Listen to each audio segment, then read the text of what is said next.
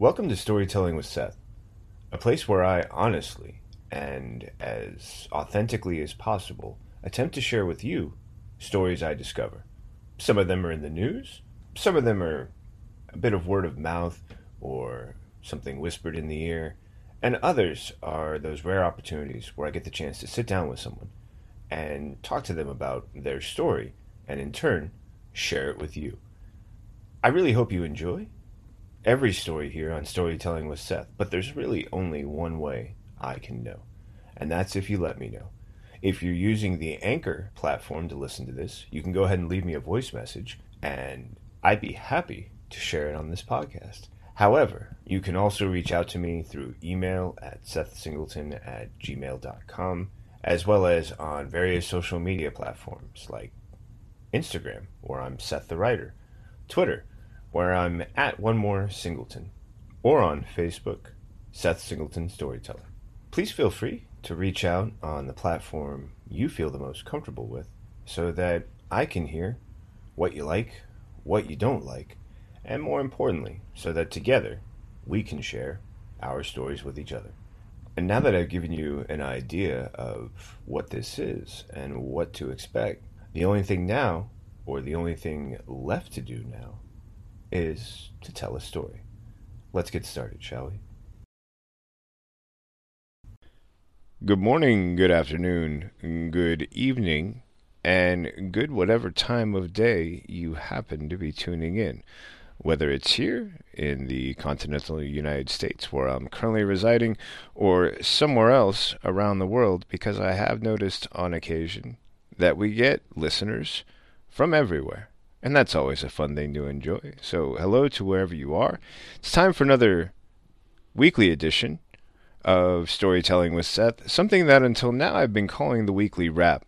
But I must be aware, as I tend to, while looking at news and information sources, that there are at least two larger and much more well-known organizations that use the wrap and also weekly as the title of their news aggregate and sharing programming.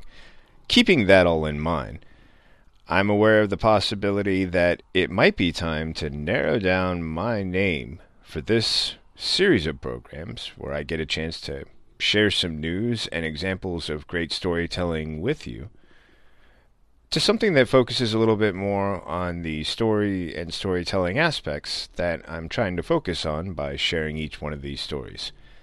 I am, of course, always open to suggestions, and you can reach out to me on social media or just by leaving me a voice message through the Anchor app, or really, whatever way you feel works best for you. Let me know, because I think change is part of the progression of all great stories.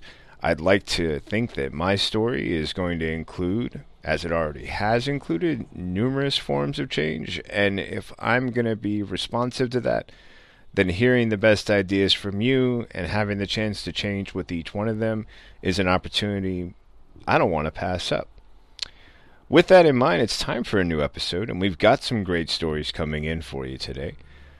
I'm looking at a great time that I had chatting with the gang from DC Comics News while we got to sit down with author Jason Inman and talk about his new book, Super Soldiers, connecting the really many examples that exist in comic books of heroes and villains who have military service records, either previous or active. But before we get to that, a couple of other stories that really caught my attention. The first, the Fredericton Living Library, and something that caught my attention and refused to let go.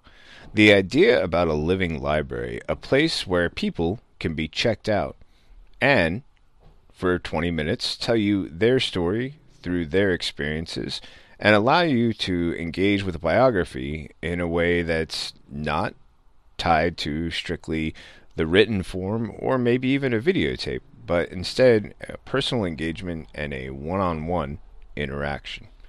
I also love this story about drawing Israeli and Palestinian superheroes, about a former artist for DC and Marvel Comics who now has settled in one of Israel's bank settlements, and while there is finding the super heroic people on both sides, both Israeli and Palestinian, and by drawing them, making the connection between the superheroes that exist and the people that we engage with every day and who make up our community. And then, in addition to the Jason Inman interview and those two stories, I've also got this great one I just stumbled upon and was lucky enough to add in right before I got ready to publish this episode. And it's the story about a place in Brooklyn called Loot, where kids can create and sell their own comics, keeping 90% of the profits, while also being part of a community where you can become a member for $30 a month and have access to over 3,000 comic book titles from multiple, various publishers. I think this is a great idea, and I love talking about it. Stay tuned for that segment and more as we dive into this episode of Storytelling with Seth. The story that I'm about to talk about is one that I bookmarked way back in April 10th, with the honest intention of following up again right around now. And it's only as I've come across it that I'm aware of this goal that I had in mind, how it's since come and passed, and yet how, despite all that, there's still a great story here I think you'll want to know about. It's about New Brunswick and the town of Fredericton, and a project called A Living Library that was actually just held from June 21st through June 23rd. It was part of a cultural expressions festival, and the concept provided the opportunity for people to come to the public library, the Fredericton Public Library, and check out a person. It's a joint effort between the city and the library, and also the Multicultural Association of Fredericton.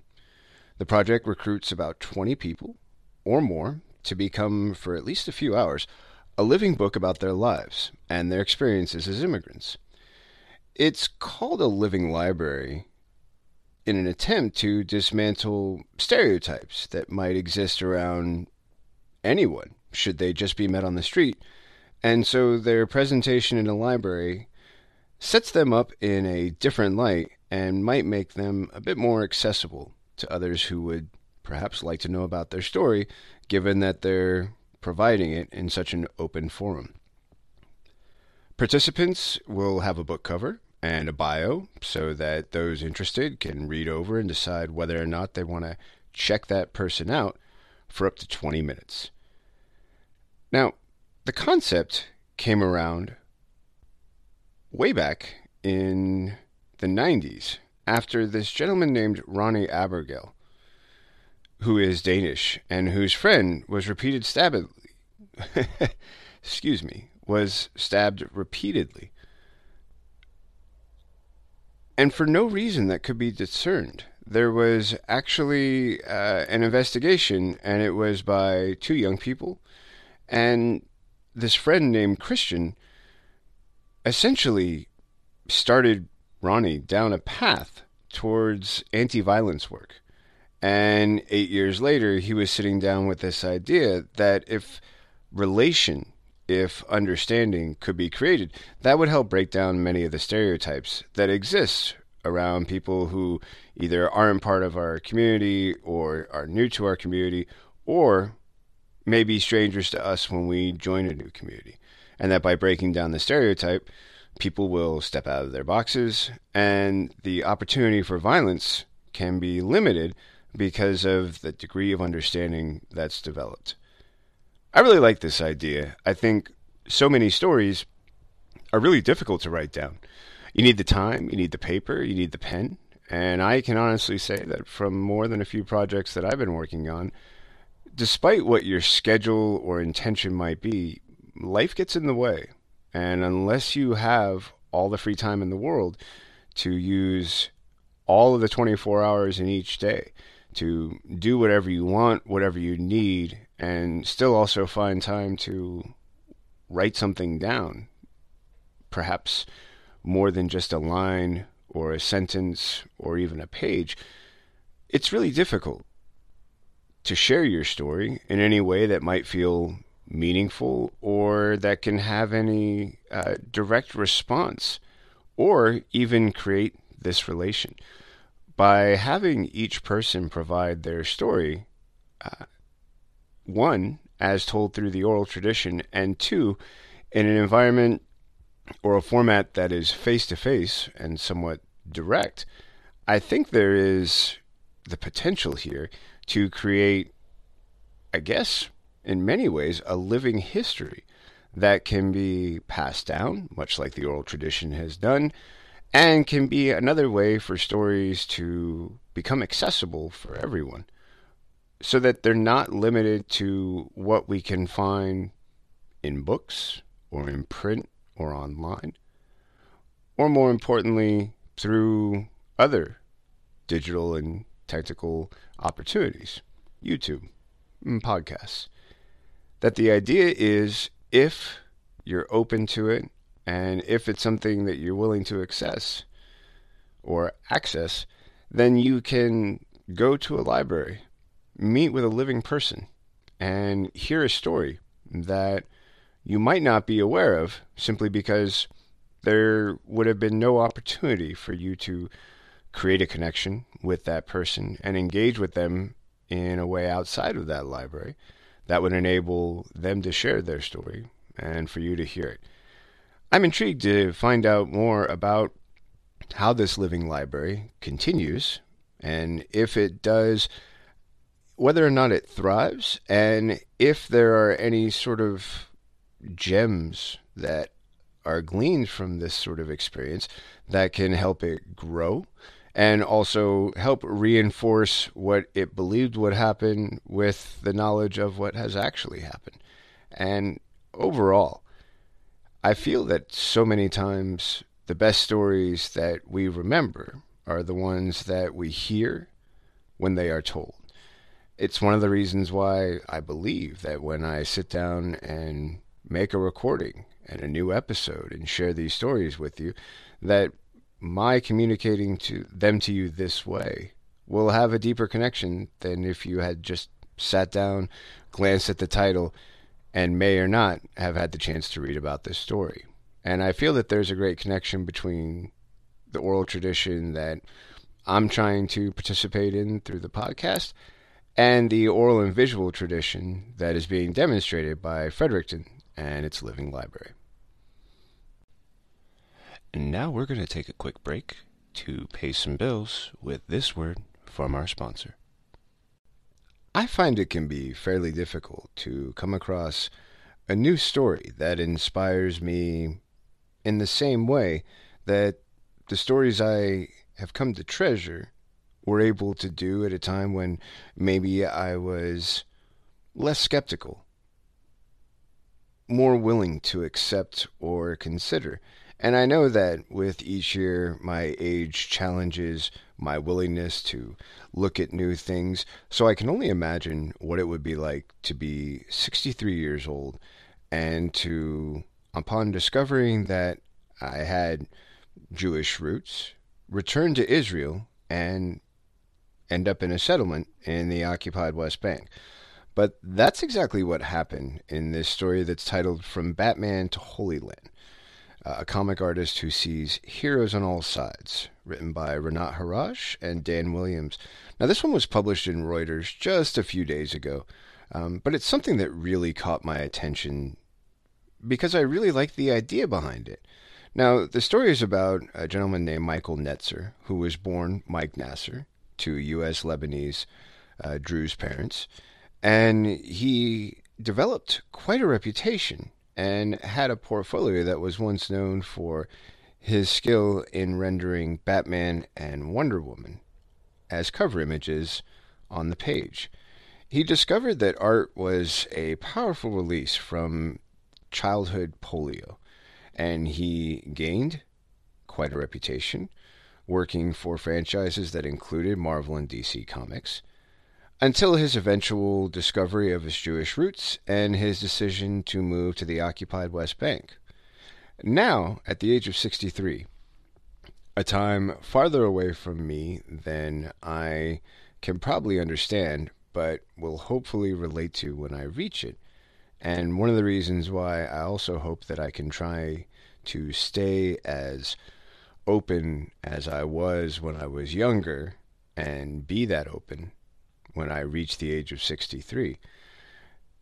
Netzer now paints portraits or superhero reproductions on commission, and he sells them to a clientele that is most often Palestinian, which creates a very unusual interaction for an Israeli religious settler.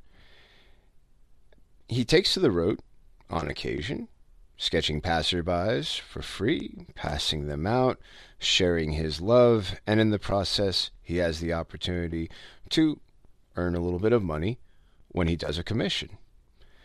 I like this quote that he has, which says, "It's like people are the most interesting thing that there is.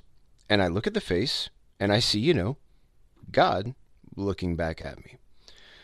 One of the subjects that he features is Endi Jabeur, a 24-year-old conservative Muslim woman from the Israeli Arab village of Abu Ghosh, who seems to agree with him. She sat for him on a Jerusalem pedestrian thoroughfare, and after assessing his pencil sketch result, exclaimed that he was amazing and that he expresses his soul through the picture. He lived in post-70s, 1970s Lebanon, and he acknowledges that tensions between Israelis and Palestinians are rising again, especially as the U.S. has made strides to involve itself in what has been considered a long-stalled peacemaking initiative. Interestingly, his viewpoint has allowed him to consider a number of different things. He currently views Donald Trump as a very polarizing figure who he recognizes is fighting a war with China that could be seen as just, and he points out that his backers believe that there is something very heroic to him. However, on the other hand, he has to admit that the way that Trump has risen has led to his becoming something of an antithesis of a hero, of a good guy, it seems. And that creates quite an interesting challenge. After eschewing the commercial success that he enjoyed, including what has been claimed to be the sketch for a 1981 comic strip, which has now become an iconic moment in the film, that of Spider-Man hanging upside down and receiving a kiss from Mary Jane. He proceeded to work on Israeli comics and an Israeli comic superhero known as Uri On, or Virility Uri, whose nemesis has tended to be concocted villains rather than representations of Israel's real-life foes. He points out that he's become sensitive to the use of propaganda and doesn't want his art to be used to advance an idea that may or not be something he's attached to. And this is probably one of the reasons that led him to slow down and to consider that because of the power of his art, he's made a decision that he doesn't want to upset people. He's described as someone who has been able to find a way to depict everyday citizens as superheroes, and that these are citizens who exist on both sides of the Israeli-Palestinian conflict, and that perhaps by extending his art in this way, he will have the opportunity to do more with his art than he feels that in some ways he has been limited in his desire to not hurt people. Perhaps by continuing this process of sketching members from both communities in a positive light, he's already extending his art in a way that won't be recognized until many years later, if ever at all, and yet might still have that amazing influence that can theoretically impact a world, change a conflict, or lead to a change and a resolution. I really enjoyed this story about Michael Netzer, and I love the idea of an artist who can see the heroes everywhere. And now we're going to take a quick break to pay some bills with this word from our sponsor. This is a story that I really enjoyed, and it has to do with a conversation I got to have with an emerging author named Jason Inman, and the podcast interview that I got to conduct with the DC Comics News podcast team. Jason has written a book called Super Soldiers, And it's this really great look and investigation, connecting all of the different examples that exist in the world of Marvel, DC, and all brands of comic books, where the superhero or the villain has a direct connection to previous or present military service. I thought it was an amazing book. I was lucky enough to get an advance copy so that I could read it and be prepared for our conversation. And I enjoyed asking Jason about a lot of the different connections that he was able to find. Not only did he bring up classic Marvel superheroes like Captain America or Captain Marvel, or even Iron Man former sidekick and now complete individual superhero James Rhodey Rhodes, who became War Machine, but the DC Comics side of the world, where Sergeant Rock was shadowed by a really interesting character named Gravedigger, a character Ulysses Hazard, and his story of fighting to become an equal member of the U.S. fighting force. This was a great conversation that allowed us to sort of understand parts of Jason's process, learn about why it was he couldn't include every superhero in his book, and also about a few little discoveries regarding who he got to talk to, who was involved with helping him promote his book by providing a great pull quote or teaser quote that could be placed on the actual jacket of the book or included. And also a few surprising stories about how, of all people, Beetle Bailey fit perfectly into his book about comic book characters, superheroes, and villains with a connection to the military. I've got a great excerpt here I'd love to share with you. Go ahead and take a listen, and I'd love to hear your thoughts if you haven't heard it on the DC Comics News podcast already.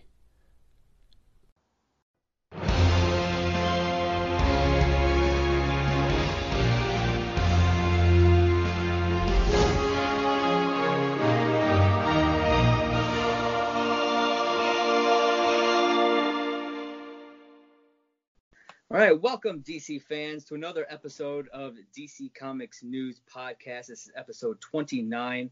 I am Josh Rayner, editor-in-chief of DC Comics News.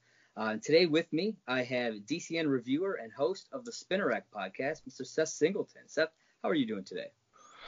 I'm doing really well. Really looking forward to a great conversation, as always, with a great group. Thank you. And joining us, we also have DCN reviewer and news writer, Brad Filicki. How are you doing today, Brad? I'm doing great. Happy to be here. And last but not least, you may know him as the former host of DC All Access. You may know him from the Movie Trivia Schmodown, where he was the Intergeekdom champion. Or perhaps you know him from the amazing podcast Geek History Lesson. Joining us today is the one, the only, Mr. Jason Inman. Jason, thank you so much for joining us today. I'm glad to be able to show up at Metropolis and talk about everything DC Comics, guys. Thanks for having me. All right. So I wanted to start off talking a little bit about your upcoming book, Super Soldiers, A Salute to the Comic Book Heroes and Villains Who Fought for Their Country. You were gracious enough to send us a copy of this to read, and I got to say, this was an amazing book to sit down and read. I loved every second of it. So I just wanted to start off, obviously, you were in the military, and military stuff is very important to you. I know you even do an annual comic book drive for soldiers. So I just kind of wanted to, kind of ask what got you interested in military in the first place? Well, when I was in high school, I come from a small town in Kansas, very similar to Superman. And I, listened to that recruiter's pitch, and I liked the idea of being able to travel the world and see places that I had never seen before. And to be honest with you, I think I had a little bit in my heart of the hero's call of, wanting to do something more than myself. And that's how I joined the Army National Guard and then later the Army and signed on the dotted line and started traveling the world and stuff. So obviously it means a lot to you, and so you decided you wanted to write a book. How did that all come about? Getting the chance to write the book, getting the idea for the book. How did that all come about? Well, I've had the idea for the book for quite a while because there are so many correlations between comic books and the military. There are so many comic book characters that are in the military, and there are so many soldiers and airmen and Marines and sailors that are fans of comic books. So I knew I wanted to do something that sort of talked about both those worlds and how much they're connected. Fun fact, I was actually out last year pitching a Superman book. A nonfiction Superman book because in secret I have been interviewing Superman creators in the background for about 4 to 5 years now, and I've been saving all these answers.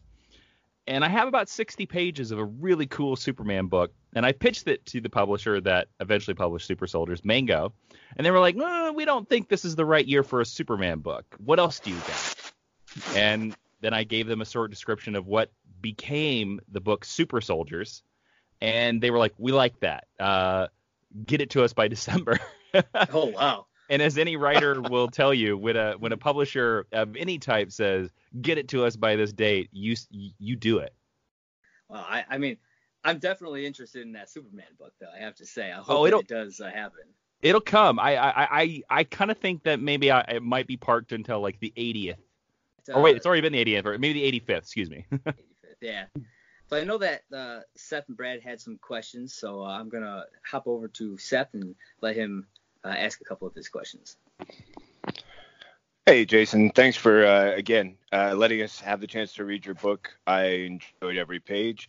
And it's really hard for me to narrow down some of these questions, but the first one that really comes to mind is, would you mind just explaining how you and the editor and the publishers came to your finals list, which you referenced as being like a Sophie's Choice in your honorable mentions?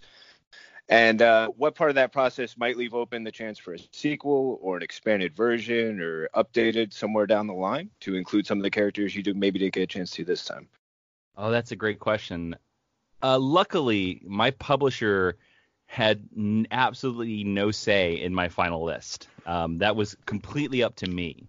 So as I was getting down the line towards the end of the process and I was writing most of the book, my original list actually for this book was 20.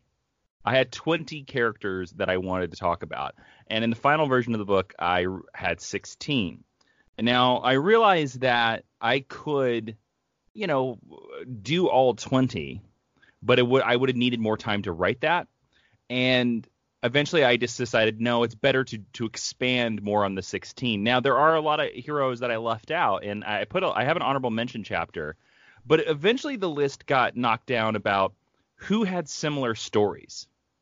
Like whose stories or whose military experiences are basically the same, and who do I think is like the best representation of that person? Now, I know the one that I'm going to get the most flack on is Wolverine, because I've already been talking about the book. Everybody's like, was Wolverine in it? And I sort of had to come up with arbitrary reasons for why I didn't include those people in the book. And Wolverine, it basically came down to that he served in the Canadian military. I never served in the Canadian military. So I really couldn't talk about that or be an expert on that. Now, I would love to do an expanded version of this or a revised version, down the line someday. And I think if I did, Wolverine and some of those characters that you see in the honorable mentions chapter, including Wonder Woman, who many people may not realize was an army nurse, I would love to bring some of them up to the main text.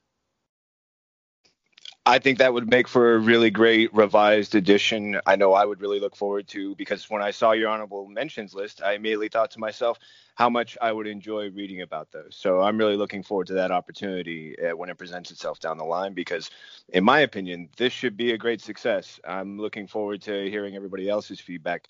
As much as I did with the blurbs, which was one of my other questions, if you don't mind me just following up with that.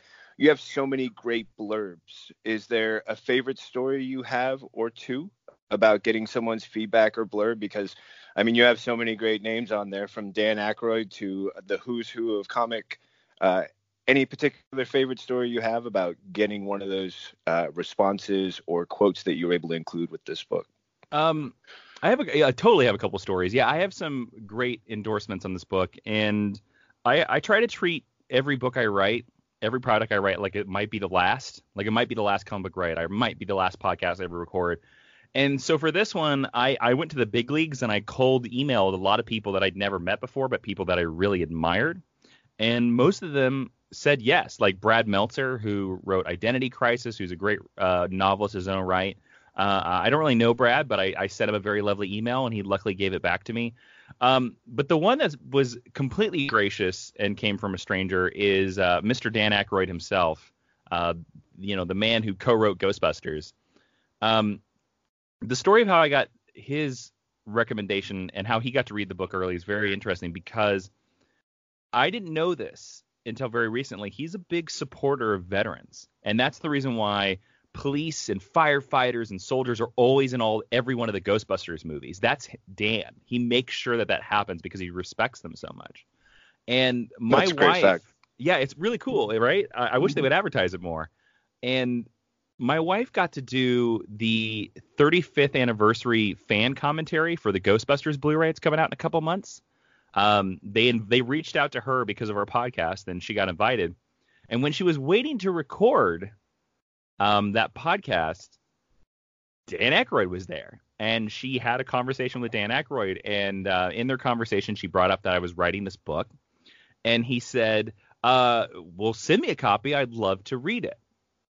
So I sent him an advance copy of the book and wrote him a very nice message and said, you met my wife and very lovely. And if you like the book, I'd love if you gave me a quote for it. And about 3 weeks later, Mr. Aykroyd, I had an email from Dan Aykroyd in my inbox, and he said, "Really enjoyed it. Here's your quote." And it blew my mind because, again, a lot of people come to Dan Aykroyd as an actor, and that's definitely like one of his main careers. But I think that Ghostbusters is one of the best movie screenplays that has ever been written. So I've always respected him as a writer. So the fact that he semi-enjoyed, or maybe he's a great liar, but that he semi-enjoyed anything that I wrote is astounding. That is a really great story. That's perfect. And the Brad Meltzer one, that one just shows moxie, my friend. That just shows just going for it. So I really love that. Yeah. I love Identity Crisis, and I love a lot of his novels. So that's why I was like, here we go. But some of the other people I was just lucky enough to meet, and I stayed in contact during my time at DC. Like, I can now say that I'm friends with Dan Jurgens, which is astounding. I met him through DC, and some of the other comic book creators as well. Like, I was lucky enough that I've interviewed them in my past, and I reached out to them because I respect their work, and they graciously gave me some words. Wow. Yeah, that's a great friend to go ahead and reference for a comment like that. And a great thing to know that you've got a friend like that you can reach out to and get their kind of feedback, because it was another example of just great praise of this work. I know that before I completely try and monopolize this whole thing, Brad, I'd love to turn it over to you for one or two questions, and then I'm happy to come back with a couple of follow-up. But I love that I just got two great answers to two great questions. Thank you, Jason. Those were awesome stories. Okay, so I was wondering, because nerd culture over the past 2 decades has gone really mainstream. So I was curious, when you were in the military, was there a lot of fandom in the military, or was it something that you kind of had to, just read on your own? There wasn't a lot of fandom in the military at all, especially because I was in the military from about 2000 to 2005. So I was the only comic book nerd that I knew about, and I started reading comic books openly because honestly, I was in a combat zone and I didn't care. So I was like, I'm going to read what I'm going to read. Fun fact, fandom sort of showed up in other ways. So the fandom, I think, was always out there. It just took modern MCU movies to bring it to the boil. There were two things that I specifically remember from Iraq. One is when I was in Iraq, or before Iraq, I can't remember around the time, the Ultimate Spider-Man video game came out. And that was the one that was cell shaded, and it was like Brian Michael Bendis worked on it, and it was also connected to the comics. It was a fun game. I remember, and every other level you flip to Venom. That was a very popular game in Iraq. Everybody loved playing it, and I remember I had such a blast playing that game as well. The other thing that was a big deal is I can remember because I can't remember whether, I think Smallville was in its 4th season or its 5th season at that time. And there was a box set of the 5 seasons of Smallville that had come out, or the 4 seasons of Smallville that had come out at that point. And everybody in my unit devoured that show. Like everybody wanted to watch it. And when you think about it, it's like a teenager show about Superman, right? And all these soldiers in a combat zone are like, oh man, did you see that episode of Smallville? What about when like he threw the crystal, dude? Did you see that? Like those conversations were actually had in a combat zone. So I think that's kind of funny. I love it. And I guess my other question would be, judging by your own experience in the military and just the experience of writing the book, which of these characters was the hardest to write? And which character do you think, in the comics had the most realistic depiction of military experience? Oh, it's so crazy. The one that had the most, I think, realistic portrayal is honestly Isaiah Bradley. And for people out there that don't know, that's the first Captain America in Marvel comic books continuity. He is a character from Truth, Red, White, and Black, where you discover that just like the Tuskegee experiments, the American government perfected the super soldier serum on an African American before they gave it to Steve Rogers. And that is the story about one of the guys that survives that trial. I kind of think weirdly like Isaiah Bradley, just how and I'm not saying that like how all soldiers are treated that way, but like how he responds to the service and how he never gives up the call. Like there's something about his story that even I can relate to, and I think a lot of service members out there would. Fun fact, the hardest character to write is probably Captain America. He actually, I thought he was going to be the easiest chapter, because we all know Captain America and we all kind of know what he is.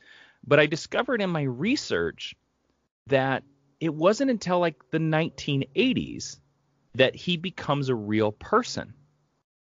Prior to the 1980s, he's sort of a walking recruitment poster who just says, I want you, buy war bonds and loose lips sink ships. He has no depth to himself. And it's not until you get to writers like Roger Stern or Mark Grunwald or Mark Waid and even Ed Brubaker that they start making Steve Rogers a real person. So I will say, like, the beginning of the Captain America chapter was really, really tough because I was essentially writing about an ideal and not a real person, not a real man, not a real soldier. And so that one, that actually, writing that chapter is the whole reason why I decided to interject my personal stories into it, because I originally wasn't going to do that. And then writing about that character made me be like, oh man, I don't know what's wrong. I gotta do something here. And then putting my own story in there suddenly opened up the gates and allowed me to write the rest of the book. Oh, great. That's a great story too. And Seth, do you have follow-ups? I do have maybe one or two more. I'm not sure, trying to monopolize your time here, but I love your answers, and it's really just great to add on to what we've already gotten from the content in the book. I think maybe the first one that comes to mind is if you wouldn't mind, just talking about your decision to compare each character against the military code that they were trained to follow, or that they could be model their actions against. And not everyone lives up to those values. Mm-hmm. And that makes for some really interesting contradictions in judgments about their moral compasses. How was that process while writing about each character? Because in many ways, some of the aspects of the code can seem extremely difficult, depending on the situation that they're placed in. Yeah, I totally understand that. And some of those soldiers, some of those examples, they're not good examples. They fail to live up to it. But the interesting thing about that is that I needed a way or a baseline to sort of like judge all of these service members off of. And I brought up the idea of each section of the military, I talk about this in the book, has their own code, has their own ideals that they strive for.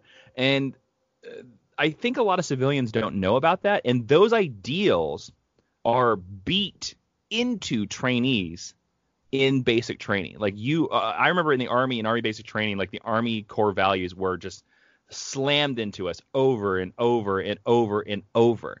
And so I thought, since every military person gets these core ideals from their section drilled into their brains, I thought that was a very interesting way to look at where did they deviate from them. Because that they are supposed to be a foundation for us, and a foundation for our decisions and the way we act and how we engage on missions. And a lot of them are very pure. A lot of them sound kind of like Superman. Like they would be impossible to always live up to. So it is interesting, I think, to use the juxtaposition between these comic book characters and these perfect ideals, especially since we put comic book characters on such high pedestals. And if they don't act to these ideals, it's interesting to note that, and it's interesting to look at that. But a lot of it, again, came from, I don't know if a lot of civilians know about these core ideals. And I really hope you enjoyed that excerpt of our conversation with Jason Inman about his book, Super Soldiers. Just to remind you, those other voices you heard with me were DC Comics News Editor-in-Chief, Joshua Rayner, and DC Comics News and comic book reviewer, Brad Felicki. You can catch myself and Brad on the DC Comics News podcast on a mostly weekly basis. And also, every once in a while, we get that great guest appearance from Josh Rader. I also recommend checking out the DC Comics News podcast because they get the chance and we get the chance to talk a lot more about DC Comics on that conversation than I get to on here. And sometimes, a lot of the things that I get to talk about here on Storytelling with Seth are inspired or a byproduct of the conversations we had on the DC Comics News podcast. And now we're going to take a quick break to pay some bills with this word from our sponsor. I make no secret of the fact that my lovely French bulldog Bruno is a snoring little puppy. And when he snores, try though I might, he's going to overwhelm anything I try and do.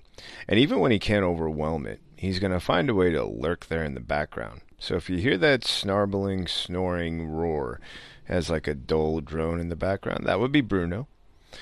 If you're wondering what got him so excited, well, I've got an answer for that. See, this story out of CBR, originally known as Comic Book Resource, but colloquially now recognized as CBR, introduced a story about Brooklyn and how a new place called Loot, all lowercase letters, will let kids create and sell their own comics. But it's more than just that. Let's start out with the basics, which is Loot is located in Brooklyn, New York, and currently it has a reading library of over 3,000 comics, all from various publishers. And you can access that library. Wow, I got squeaky there. Maybe I'm excited. But you can access that library for $30 a month, and that access allows you to borrow an unlimited number of comics one at a time from Loot. And it's located right above Frank's Restaurant in Carroll Garden. So if you're out there in Brooklyn, you know where that is, and you want to give a comment about how you know where it's located or what you know about it through your own personal experience, that's a story we would all love to hear. And if you would like to just leave a comment and tag us in any way, that would be great. Or if you want to leave a voice message, that would be a fun way to hear about this. Time is of no concern for me, whether you send that message tomorrow or a year from today. It's still something I'd love to hear and share so that others can hear and share it, because a story like this deserves a lot of attention. Now, comic books are also available to be purchased. Each one costs $5. But here's the real kicker for me. In addition to the library of comics, Loot will also let kids create and sell their own comics and keep 90% of the profits, with the remaining 10% covering credit card processing and, other expenses. Basically, by buying, borrowing, and creating comics, kids can earn Loot. There's a great quote here from the founder. His name is Joseph Einhorn. And he says, "We have 3 different kids work on a comic together. One is the writer, one is the artist, and one to ink in the color. We'll have more information in the coming weeks and begin offering related classes. And he says, not only do we want to teach editorial skills and build confidence in young people, we also want to help them make friends and learn to team build. Loot's open every day from 10 to 6, and adults without children who want to visit have to make an appointment through Instagram. And I like this idea. There's a lot of beautiful pictures, and if you get a chance to check this story out through the link I'll provide to the story again on CBR.com, highly recommend checking it out. And please, once again, if you're in the Brooklyn area and you happen to wander on by Frank's Restaurant in Carroll Gardens and check out Loot, or if you're already active in the Loot community and you can let me and thereby anyone else who listens to this know a little bit about this place, I think it's a great idea. And I love when the East Coast, New York, sets a trend, because my hope then is at some point someone on the West Coast is going to answer, and then the great thing is watching everyone in between start filling in the gaps for the rest of the country. So, if you're out there and you have more to tell us about this, maybe about a version of it you can share, please reach out to us. Listen at the end for all those great ways, and you can always check the page related to this podcast where there's ways to contact and let me know, because this is a story that I would really love to hear some feedback on, especially because it's so new, and especially because I think it really has an opportunity to maybe change the comic book industry, or at least a section or percentage of it, in a way that's never really been experienced before. And that's going to bring a close to this episode of Storytelling with Seth.